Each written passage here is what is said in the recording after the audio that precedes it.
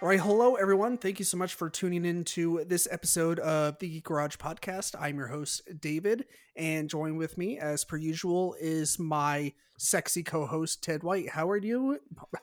Oh my God, how are you doing, good sir? I can get through that. Um, I'm currently contemplating the pros and cons of chopping some of my feet off, some sections of my feet off, so that I could possibly find shoes that a normal person would wear. Right, you're so yeah. Before we started recording, you were talking about how you're currently struggling to find just shoes in general. hmm Um, but I am riding the struggle bus, yeah, as they but say. apparently no one under the sun feels like carrying right now black shoes that hmm are well fit for like Shaquille O'Neal Yeah, and you. yeah. I do have Sasquatch size feet, so that is definitely an issue. But what are you gonna do? It Sure. does not help also that I am like the pickiest asshole when it comes to shoes or anything else. If there's like if I had 10 things about a shoe that I liked and one thing that I didn't, that's a no. It's just a no. I can't I've been doing this for a long time. I can't change who I am now. Well, I mean, I think just as humans, we're allowed like a handful of things that we get to be like unnecessarily picky about, but we get Yeah. a pass on it. I'm pretty flexible with a lot of things, and Mm-hmm. I'm a pretty open-minded guy about a lot of things. Right. But so help me God, if your shoes are ugly, they're fucking ugly. And I don't mean that in a judgmental way. Like, everybody's got different tastes. I'm going to judge your shoes, but that doesn't reflect on you as a person. If you have two pairs of awful shoes, that might reflect on you as a person, but that's another discussion for another time. Yeah, I feel like I mean, if they sold shoes for both of us in one store, I feel like we would have a decent time going shoe shopping. At the very least, it would be hilarious. Whether or I not would weep with joy if I could go to a store and buy shoes. I I mean, granted, like we might not leave the store with shoes, like, and they actually might end up like just fucking kicking us out of the store. But yeah, like I am also pretty picky about the way shoes look, the way they fit, because I was born with six toes on each foot, and so my shoe is, or my feet are of normal size, like it's a size 8, but it's a irregular width. And you're like, David, they make like wide shoes, like and I'm like, no, that doesn't work because even the width of my foot is irregular. It's like irregularly wide at like a diagonal angle instead of like just straight across. Um, so no you're just fucking help. So you're just holding some W's, man, or some L's rather. None of um, this matters. This is yeah. this is dumb. Anyways, so shoes, believe it or not, is not what we're here to talk about for this That's a episode. future episode. Yeah, we'll get there eventually. What we are here to talk about is our second part of martial arts month, which is wuxia, the Yes. fighting style known as wuxia. Well, technically it's a film style, but that's The film style known as wuxia. Yes, so that is what we're covering. I am excited, Ted. I know you're super pumped as well. very much so. Yes. But before we get to that, a few things, just like always. Thank you to all of our current subscribers and new subscribers. If you are tuning in for the first time, we thank you so much for tuning in and choosing to give our podcast a listen and a try. Um, I don't know why you picked this one. You might have searched for it. It might have been recommended to you by a friend. Perhaps you Um, lost a bet. Perhaps you lost a bet. Regardless of what brought you here, we our hats are off to you for pushing that play button. It takes a lot of courage. It doesn't take any money, which is great about podcasts. All you have to be okay with is going to sleep that night, knowing that you wasted a little bit of your time. That's all you have to be okay with. But anyways, regardless, we do appreciate you giving us a listen. And current subscribers, like I said, thank you for your continued listenership.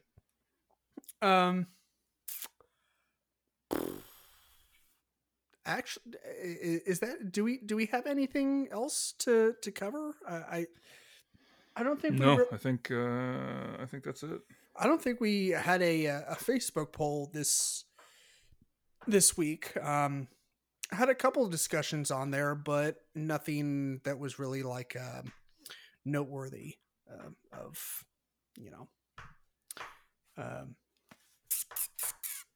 of talking about on the podcast. So I guess we could just dive right into it. Let's do that.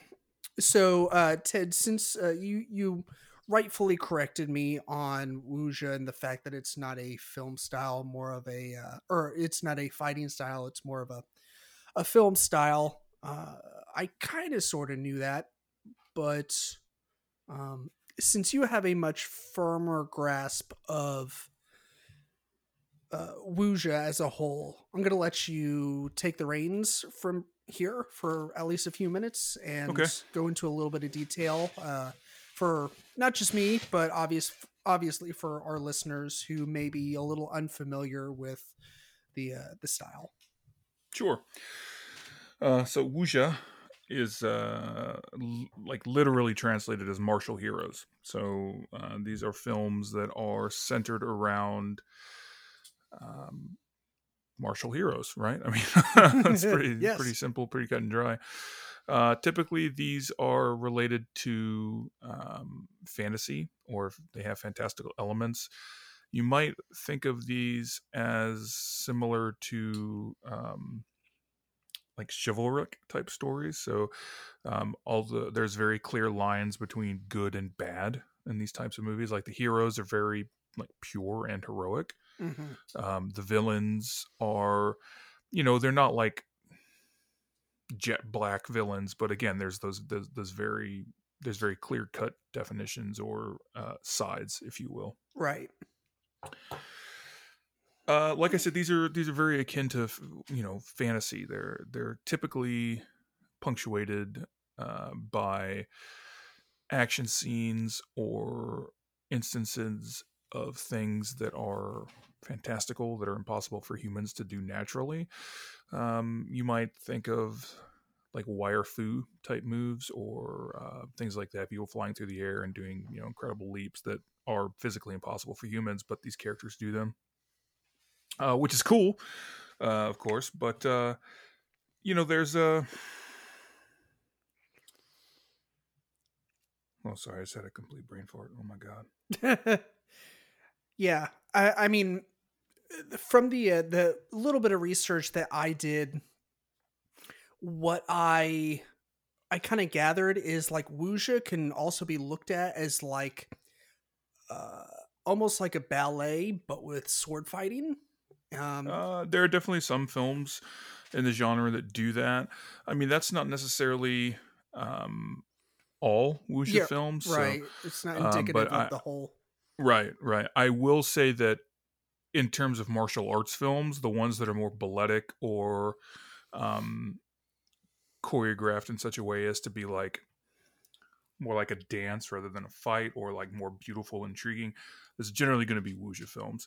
Right. We covered with Kung Fu Week last week, I should say, that the fighting, while a very integral part of the film, it's definitely like fighting, right? The choreography is like action and crunching bones and things like that. Whereas with Wuxia, like I said, and particularly in a couple of the films that we're going to talk about now, or rather in this episode, like it's still action oriented, but it's done in a way that's much more like a dance, or like you would see like on a stage, which a lot of this derives from like Chinese opera, so it makes sense that it's like that. Yeah, one of the consistencies that I noticed while watching these three movies is that like there's very little blood, and I found that very interesting. And that's not just coming off of Kung Fu Week, which still like not a ton of blood in the 4 kung fu movies that we watched that I can remember, but there was very little blood in these Hmm. movies that we're going to talk about. I mean, there's a little bit, enough to prove a point, but that was one thing that I don't know why I just found really interesting. Uh, was um, was the cutback on blood. Um, Hmm. but also the plot and the story. It's uh, it tends to like not take a back seat. Like it's very much in the forefront of the Right. like we kind of discussed with the kung fu movies how like the fighting is what like a musical. It's what moves the story forward. Hmm. I found that to be like pretty similar with the wuxia films that we watched this week, but like it's almost like the that's what the whole movie was made up of. I don't know. It's kind of hard to describe. Like it's just. I mean, what I understood was like the plot is it's like very important and it's also very palpable within the fighting. Um, Right. so yeah, just a couple observations from a newbie here, for what it's worth.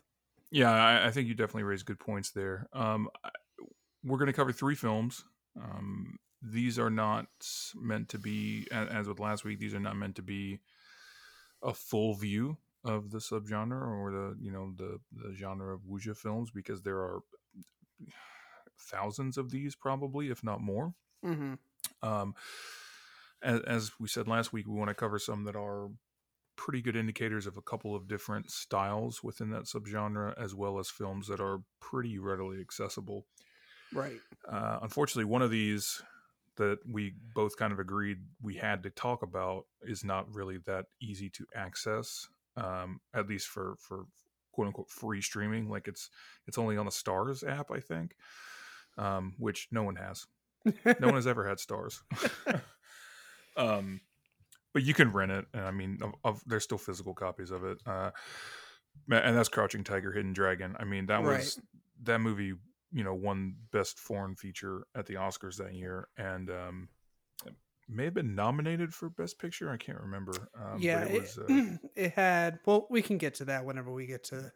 it was a big goddamn deal. Oh yeah, Uh, yeah. At the time, it was. I yeah. remember like they talked about this. Like they had never, like a foreign film had never been to the Oscars before.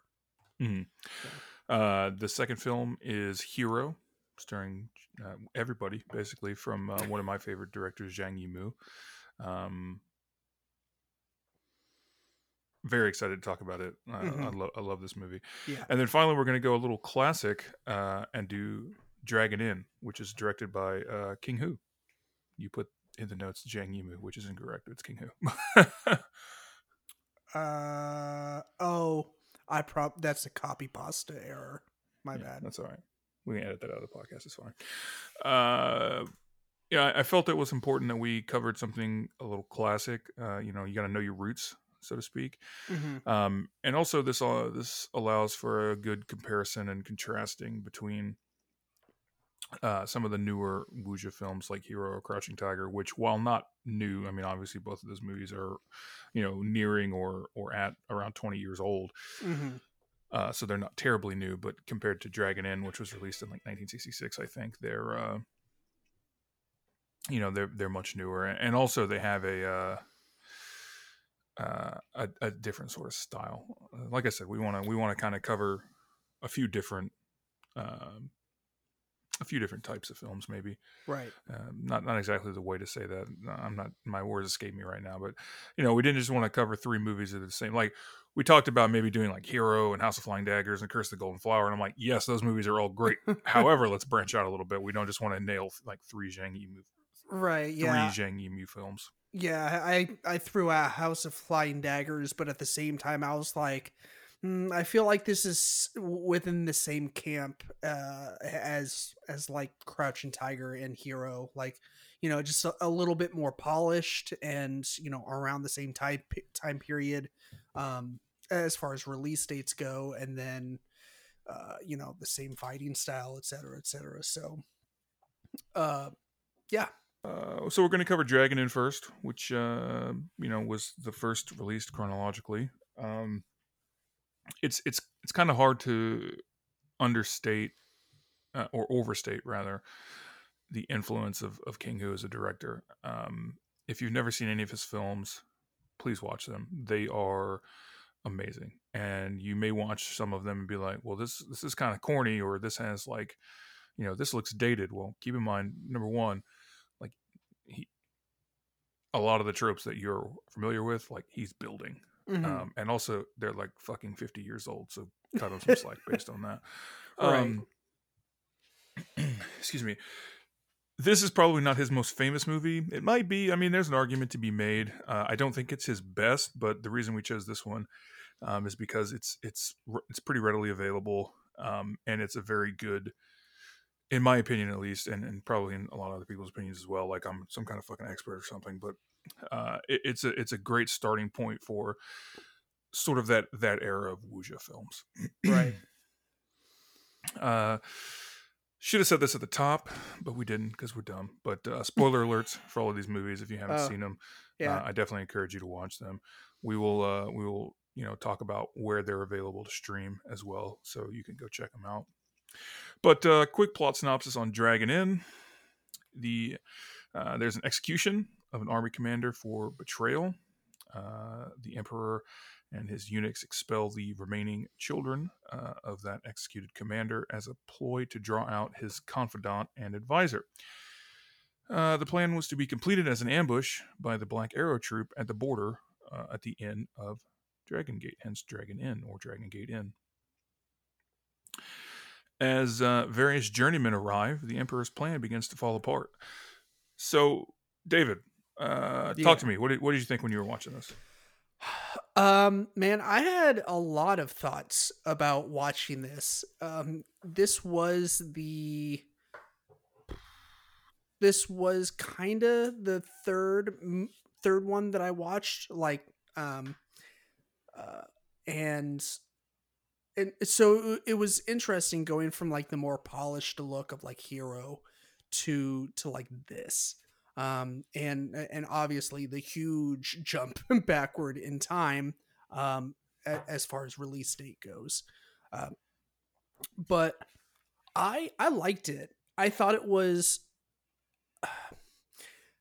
it had me actually like laughing at a not like, knee slapping laughing, but like chuckling at a few moments. And I wanted to ask you, does this movie have intentionally funny parts, like parts that are supposed to be humorous? Yes. Okay. So it's not an out and out comedy, but there are Right. definitely a couple of the characters are either meant to be comedic in terms of like sarcastic or quippy, and then one character is kind of comic relief in a more physical comedy kind of way. Right. Again, not an out and out comedy, but there are definitely some moments where the brother is the sister is knocking the drink out of the brother's hand because the wine has been poisoned. Right. And she keeps saying, "Oh, you're drunk. You're drunk." And he's kind of the foil there. He has a couple other moments where he's rushing around, getting worked up, and they're like, "Calm down, calm down, calm." Kind of in a comedic way. Yeah. So you're definitely on point. There are certainly intentionally humorous moments within the film. Yeah. Now, I didn't get this vibe throughout the entire movie, but definitely for a decent portion of it, especially whenever I'm blanking on the character's name, but he's the one that he's the one that initially shows up. He had like the white outfit on.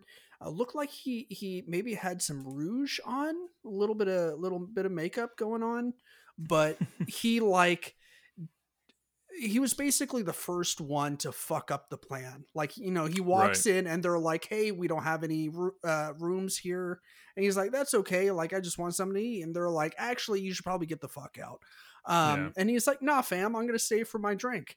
And, like, uh when he sits down and like everyone's kind of looking around like what the hell are we supposed to do now? Like they told us no one's supposed to be here, like it's just supposed to be us, we're waiting, it's going to be an ambush.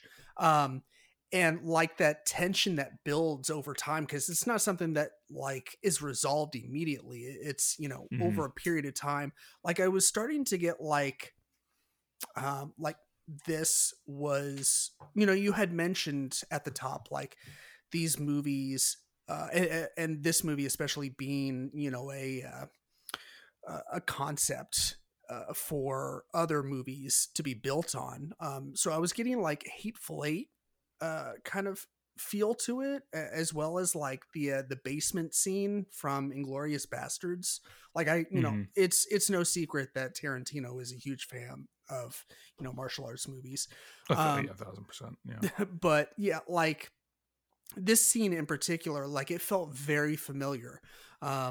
Where like there's they're drawing out tension just by like you know making you uncomfortable in this Hmm. situation, like doing a really good job of putting you in this uncomfortable situation.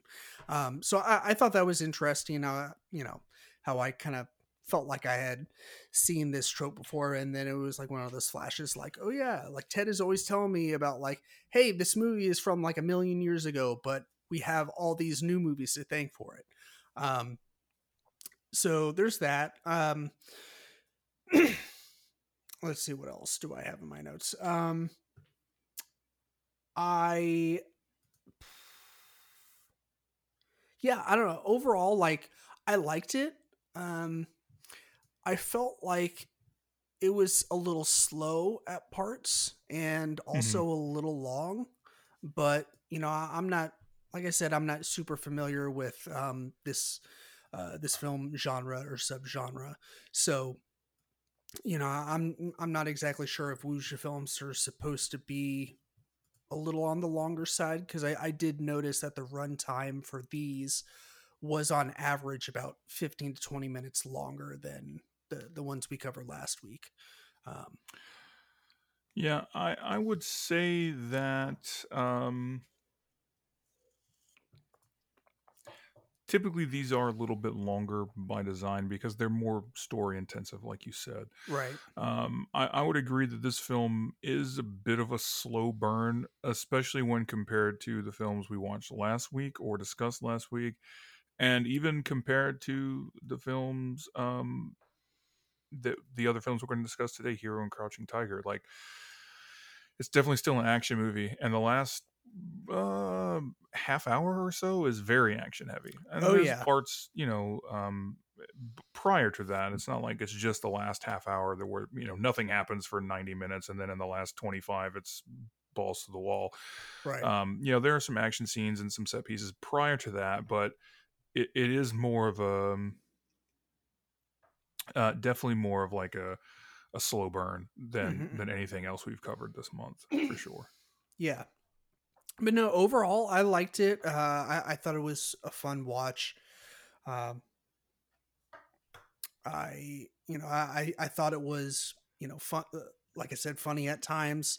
That kind of added to. I love the dynamic between the brother and sister duo. I They're liked how great. Yeah, I liked how she was kind of a badass, and Hmm. I mean he was very skilled as well, but I feel Right. like she was kind of like the alpha of the alpha omega, kind of um duo there. So Hmm. um but yeah, like you said, it's a bit of a slow burn, but starting in the third act, like it really starts to pick up and then doesn't let up off the throttle until Hmm. basically it cuts to credits. Yeah, I mean the big bad is dealt with, and then it's like, all right, cool, that's a wrap. Get out of here, get home safe. Yeah, But yeah, it's a great. yeah, It's that's it's yeah, it's sorry, that classic. I was just gonna say that's one thing that I find like really interesting and kind of like a lot about these movies. It's like once, like you said, the big bad is dealt with, it's like, all right, peace out, we done. Right. Yeah, there's a that's what everybody came for, so I I like that. To be frank, I like that about movies, about Yeah, this movie and other movies like it, because it's just like, why fuck around with a bunch of unnecessary bullshit? yeah, Like, yeah. Like, instead of diving into like, oh, this character is headed this way and this character is going that way, it's just like boom, like, fuck your feelings. um so yeah, I definitely dig that. um yeah, what about this movie do you like the most, Ted? um, I mean, there's got to be a particular reason why you suggested this for the our third one to cover. well, I just thought it was a good starting point for Hmm. the genre. It's like the old adage, you got to walk before you can run. Sure. Um, it's great to watch. Like Hero and Crouching Tiger are both great films, and I don't want to take anything away from them, but I feel like to really appreciate them, you have to kind of have an understanding of wuxia. I mean, it's easy to look at Hero, and we'll talk about this more once we get to that film. But like, it's easy to look at it and be like, "This is very aesthetically beautiful." The choreography is great, but to really kind of understand some of the tropes, I, I, I think it's like with anything else. You have to walk before you can run, Hmm. and I think a good understanding of the classics can better inform your opinions on the currents. Um, Yeah. that's one of the reasons. Like I said, there are any number of other films that could have been picked for this, even other films from King Hu that could have been picked from this. But um, I ultimately settled on this one because I felt like it was a good representation without being either overly long or too dense. In rewatching this is the first time I've watched this movie in a long time. The other night, and I was thinking, and I was just like, man, I remember this movie having a lot more of the wuxia style, Right. like the air combat or acrobatics, and that does pick up towards the end. Um, but then I was like, well, that's kind of an oversimplification of what wuxia even is, right? That's definitely a trademark, but it's not the hallmark of it.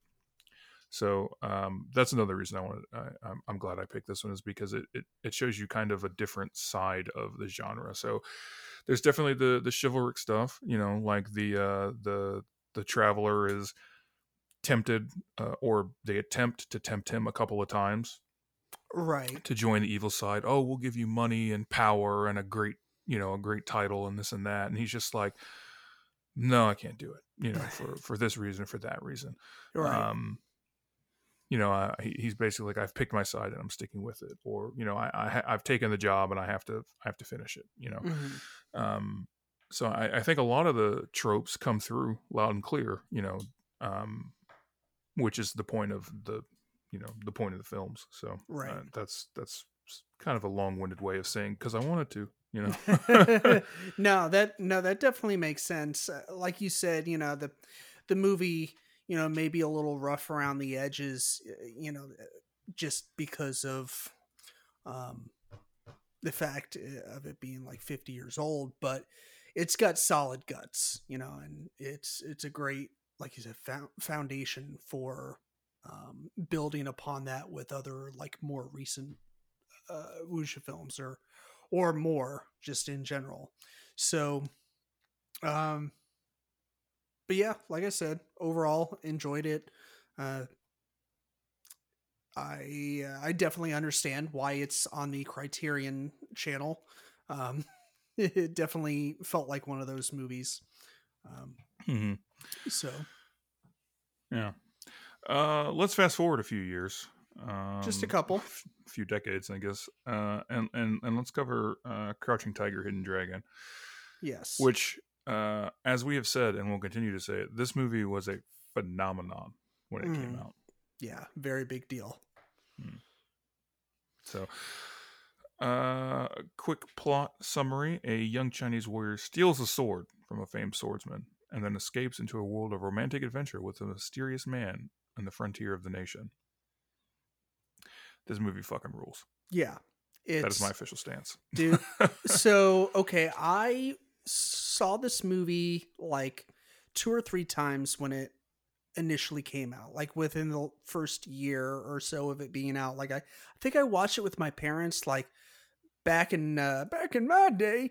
You went to either Blockbuster or Hollywood Video and you rented some vidges for the weekends, Hmm. and this was one of them. The movie just came out. It was post Oscar season, and so this movie had a lot of hype, and so I watched it with my parents, and like I remember watching it and being like, like a kid that really isn't super familiar with martial arts movies. I was like, that's kind of silly, flying around and stuff, but like I knew that it wasn't a comedy.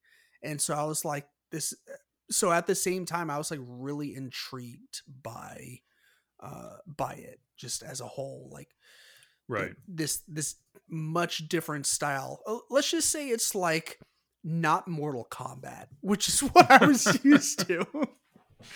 Yeah, um, this is about as far away from Mortal Kombat as you can get while still retaining martial arts as a backdrop.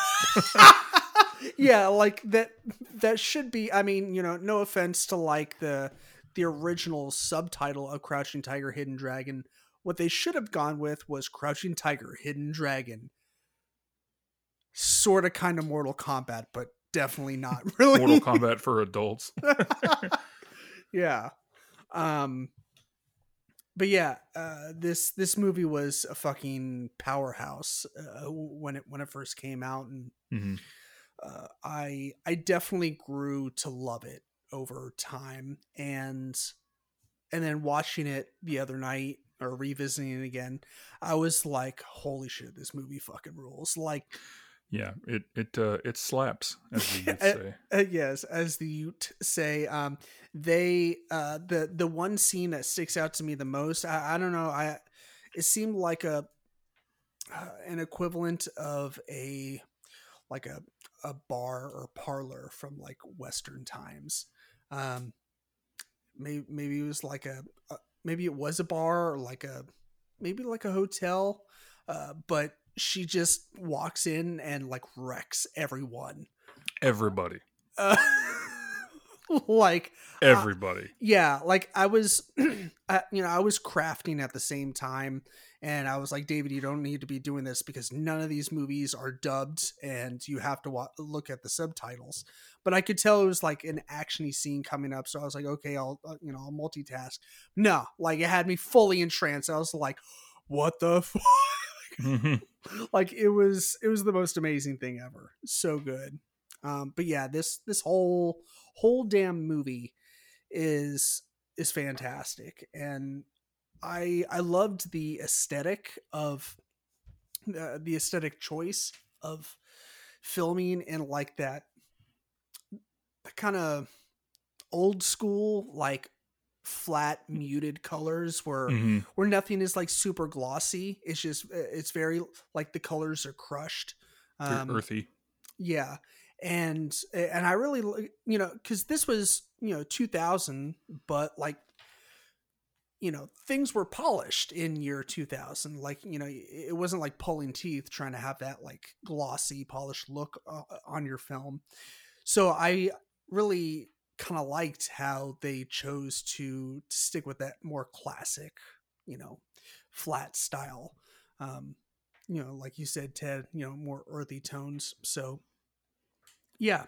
um what are some of your favorite things about this movie? To be perfectly honest, it's kind of hard for me to narrow anything down. This is the first wuxia style film I remember watching. Oh yeah. Um, yeah, and I mean, I had seen kung fu movies before. Like, I know I'd seen Bloodsport before this, which is, I mean, we're stretching the definition there, but I know like it's a martial arts film. I'm pretty sure I'd seen Enter the Dragon and or probably other Bruce Lee movies. Um, so like I wasn't the idea of like martial arts films wasn't foreign to me, but I think the idea of this type of martial arts film was foreign to me. And I can remember vividly like a friend of mine bringing this over on VHS. Right. and watching it and just being like, what is fucking happening?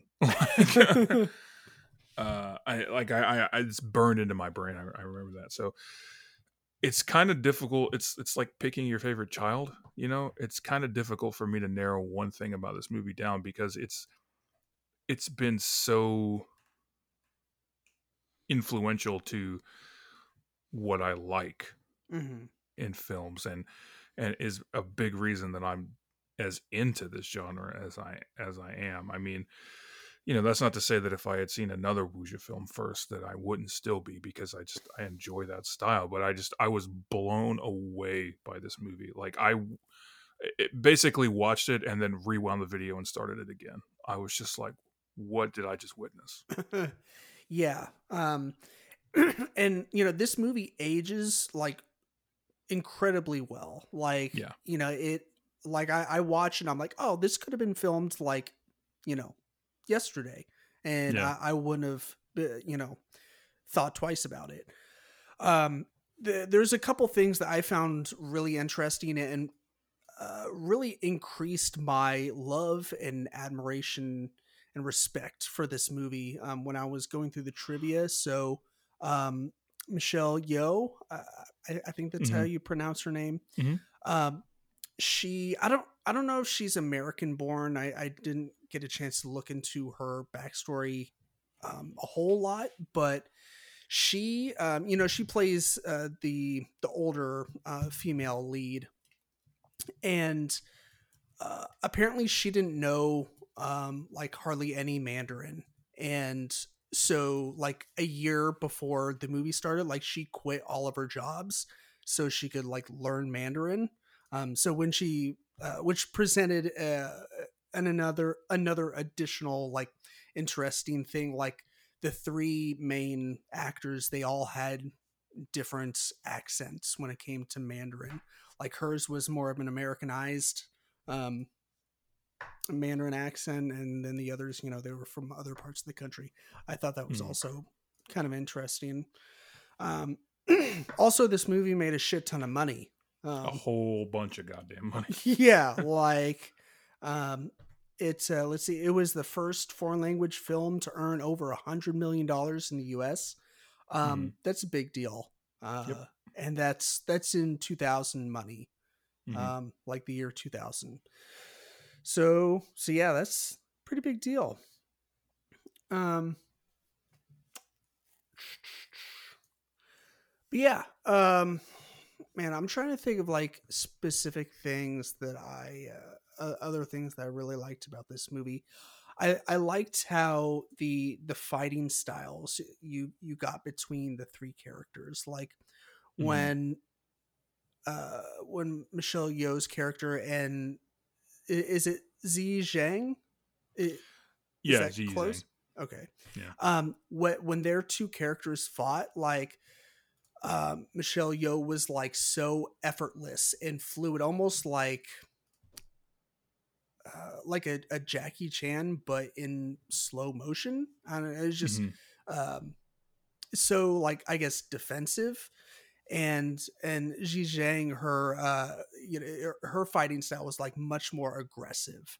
Um, and like speaking of which, like I forgot that like little turn like towards the beginning of the movie when you're first introduced to what's her name, Jade, Hmm. and you find out that like she's been holding back her uh her skill level, and you're like, holy shit.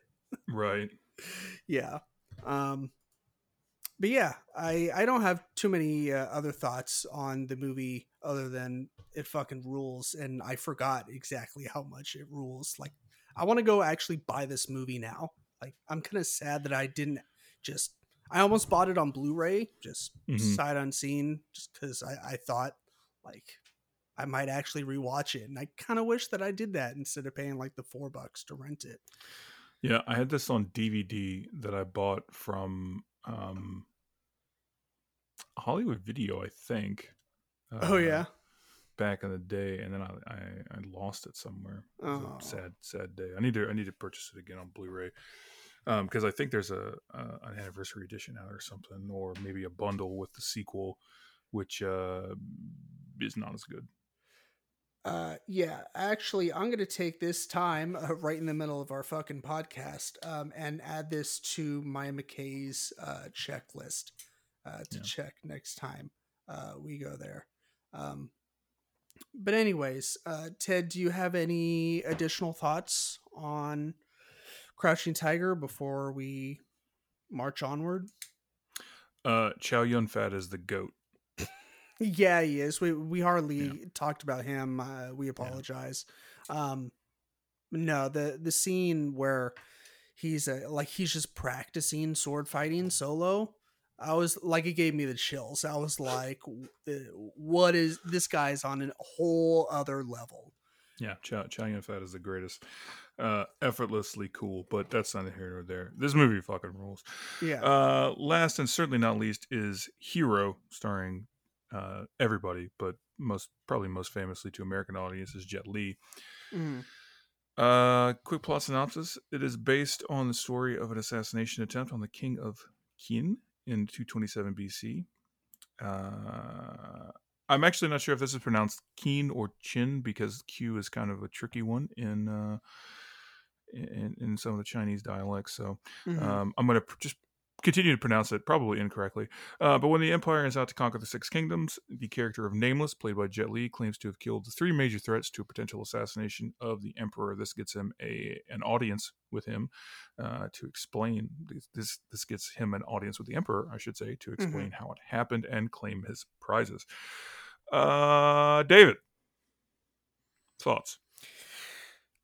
So I'm still debating, but this might be my favorite of the three. It might be. I don't know. I because I watched Crouching Tiger a couple times, but so long ago, and this one for the first time. So they are both fresh in my memory. I don't know. Like this one was just totally visually mesmerizing, like from start to fucking finish. Mm-hmm. Like you could put this movie on mute, treat it like a silent film, and although you would be missing out on a fucking fantastic movie score, this movie would still work as like a silent film because it is just beautiful to look at. Like just the colors, like the the attention that the director paid to to like the color palettes um and all that, and just the very elaborate and intricate fights, the choreography to that. It really felt more like the Chinese opera um style of Mm-hmm. wuxia. So I don't know. It was almost like relaxing in a way. Like I mean, yeah, there was some hardcore sword fighting to the death, but Mm-hmm. it's still like it was a very fun and like chill movie to watch. Um, so yeah, I don't know what do you think about Hero? You don't like it, do you? No, hate it. Can't stand it.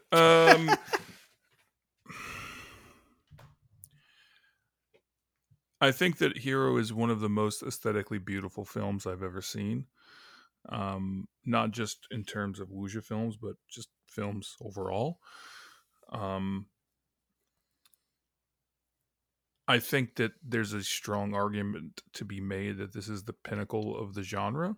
Mm-hmm. Um, I don't know that I'm the person to make that argument, but I think it could be made and probably made successfully. Uh, I, there's just not a part of this movie that I dislike. I mean, you can point to some of the effects, like they're kind of corny looking, like some of the Arrow Storm is kind of dumb looking. It didn't age super well. Some of the CG, or what appears to be CG at least, Mm-hmm. those are all very minor complaints that take nothing away from the film. Yeah, I noticed that as well, and I didn't care. I was Yeah, like, you yeah, just you just don't care because the rest of the movie is so engrossing and so enthralling. Yeah, it's not even enough to take you out of the movie. Like, Yeah. it's noticeable, but you you are more than willing to give it a pass. Yeah. Um, I just remember watching this movie for the first time and being like, "What? Where the fuck has this been my whole life?" Um, I was familiar with Zhang Yimou. I'd seen some of his other films. I own most of his work. You and I went and saw Shadow at the Belcourt. Um, Also, another very another aesthetically great, beautiful another movie. great movie. He,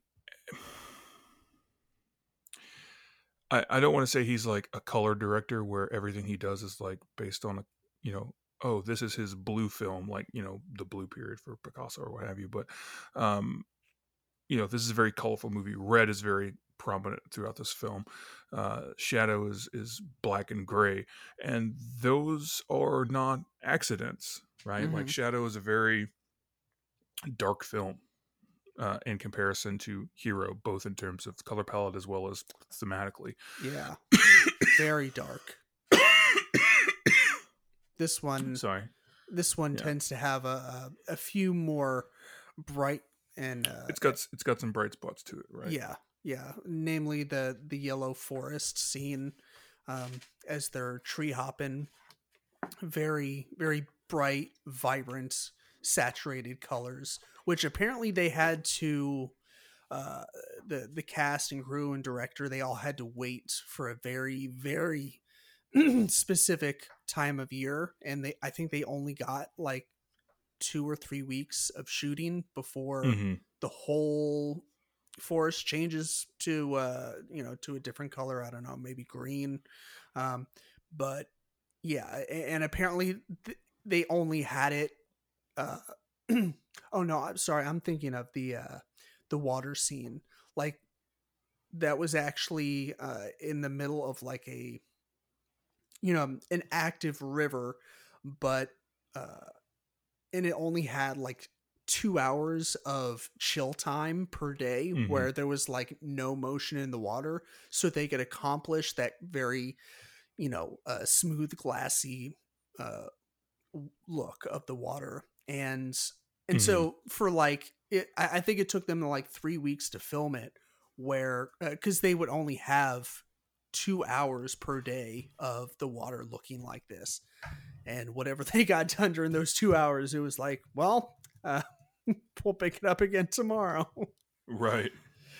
So I just thought that was really interesting. I love when, like, I mean, it's easy for me to say, oh, I love to hear about really complicated processes during filming, because I didn't have to fucking deal with it.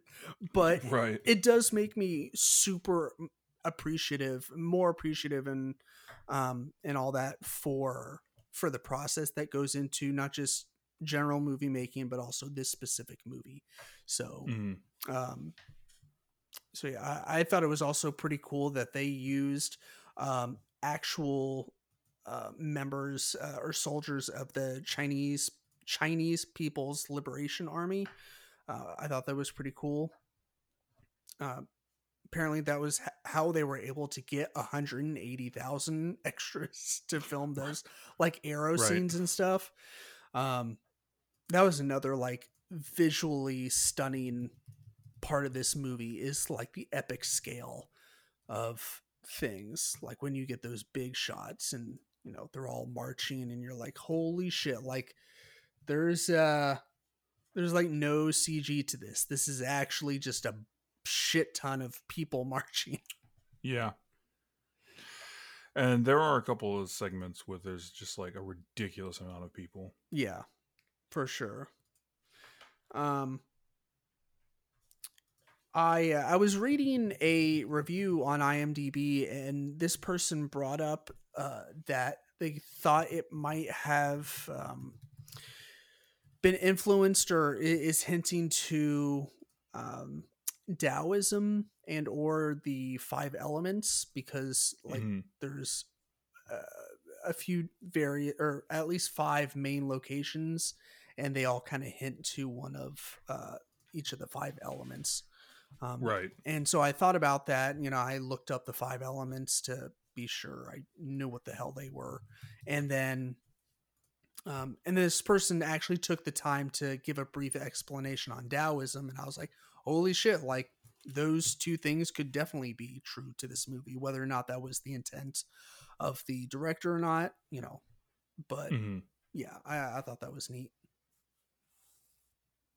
Yeah, I mean that's cool. There's definitely a lot of different ways that you could take a reading of this film.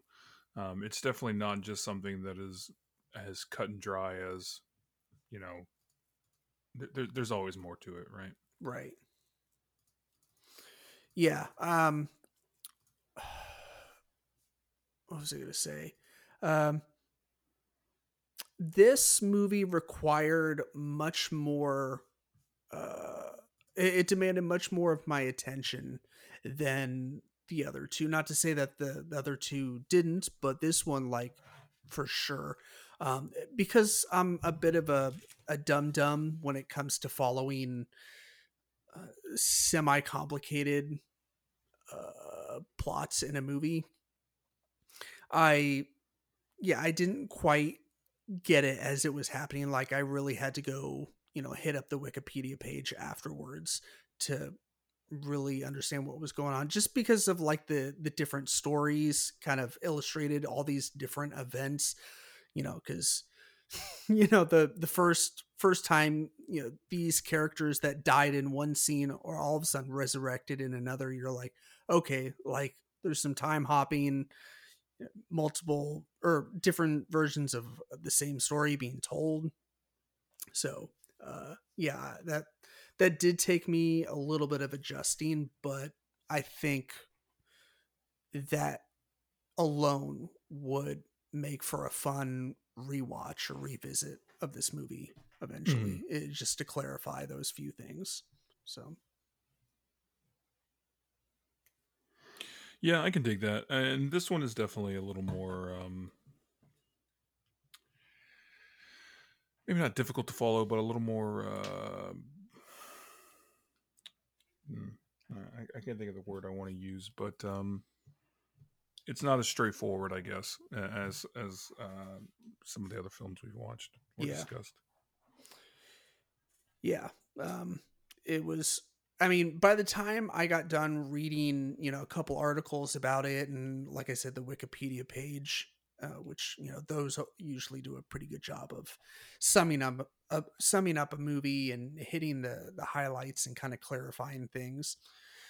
um I had a much better understanding of it. But yeah, like I said, I think that will provide a great opportunity and reason to revisit it down the road. So For sure. once I get some more martial arts movies, we got to get through the rest of the month first before I revisit Yeah. anything, because we still have, like, I don't know, at least 6 movies to get through. So um yeah, do you have any other thoughts um on Hero before we move on to shit that doesn't suck? No, I do not. Other than it rules. It does in fact rule, and you should watch it. It's true. Yeah, true story. um all right, Ted, do you have something lined up for your shit that doesn't suck? Uh, no, you want to go first?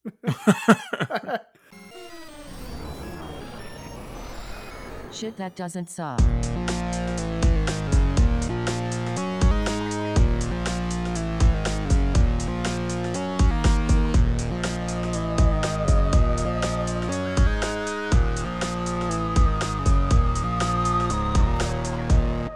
All right, so my shit that doesn't suck for this week is Schitt's Creek. I completed it, I'd say maybe a month and a half ago, and I was not an okay person afterwards. It was definitely the tearjerker that everyone promised it would be. And then I spent some time rewatching all the nonsensical stuff that I usually watch on a pretty regular basis, and then I decided to revisit Schitt's Creek. But yeah, this is God. I mean, everyone that has seen it and that likes it, it there's nothing new to be said about this show because it's, it's so damn good. It's like wholesome Canadian comedy with the occasional F-bomb thrown in there. It's I don't know, the characters are so dynamic, and it's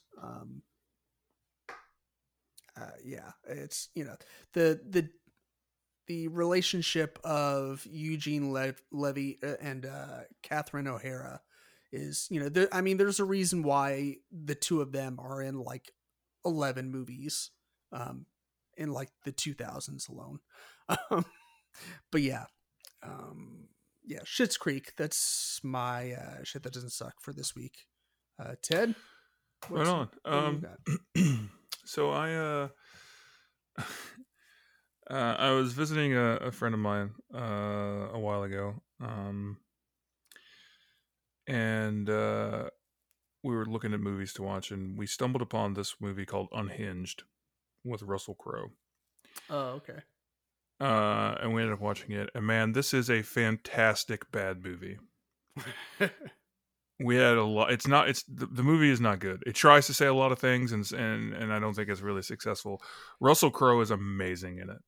He just is like completely fucking insane in this movie. I love Russell Crowe. I'm a Russell Crowe apologist. Not that there's a lot to apologize for, but I feel like he will take any role and make it worthwhile, even if it's dog shit. And I feel like this one was kind of approaching that. And he is easily the best part of the film by leaps and bounds. And it was just fun to watch him basically act like a maniac for 90 minutes. So not for the faint of heart, kind of dumb, but an incredible amount of fun. And that's Unhinged. It came out about a year ago, or it came out during sometime in 2020. Yeah, I think this was one of those casualties of, a movie approaching the theater, and then everything shut down and they just decided to bite the bullet and release it on DVD. I think that's how I remember it. I could be just dumb and wrong, which is usually the case, but yeah, I might have to check this one out. I remember you mentioning it and then hearing about it. So, yeah. Ted, if you don't have any other thoughts or things to close out with, we can go ahead and put a pretty little bow on this piece and say goodnight. Good afternoon. Yeah, good morning. I got nothing. Good night, good afternoon, good morning. Right. Right. All right. Well, listeners, thank you so much for tuning in. We appreciate your listenership. If you haven't done so already, make sure you like, subscribe, follow, leave us a rating and review. It's basically Apple Podcasts and Stitcher. That's basically the only two places you can leave reviews. But 1 star, 5 stars, none of this middle of the road bullshit. You commit to the bit. I guess that'll do it. And as always, be kind, stay geeky, and eat lots of cheesecake. Bye. Peace.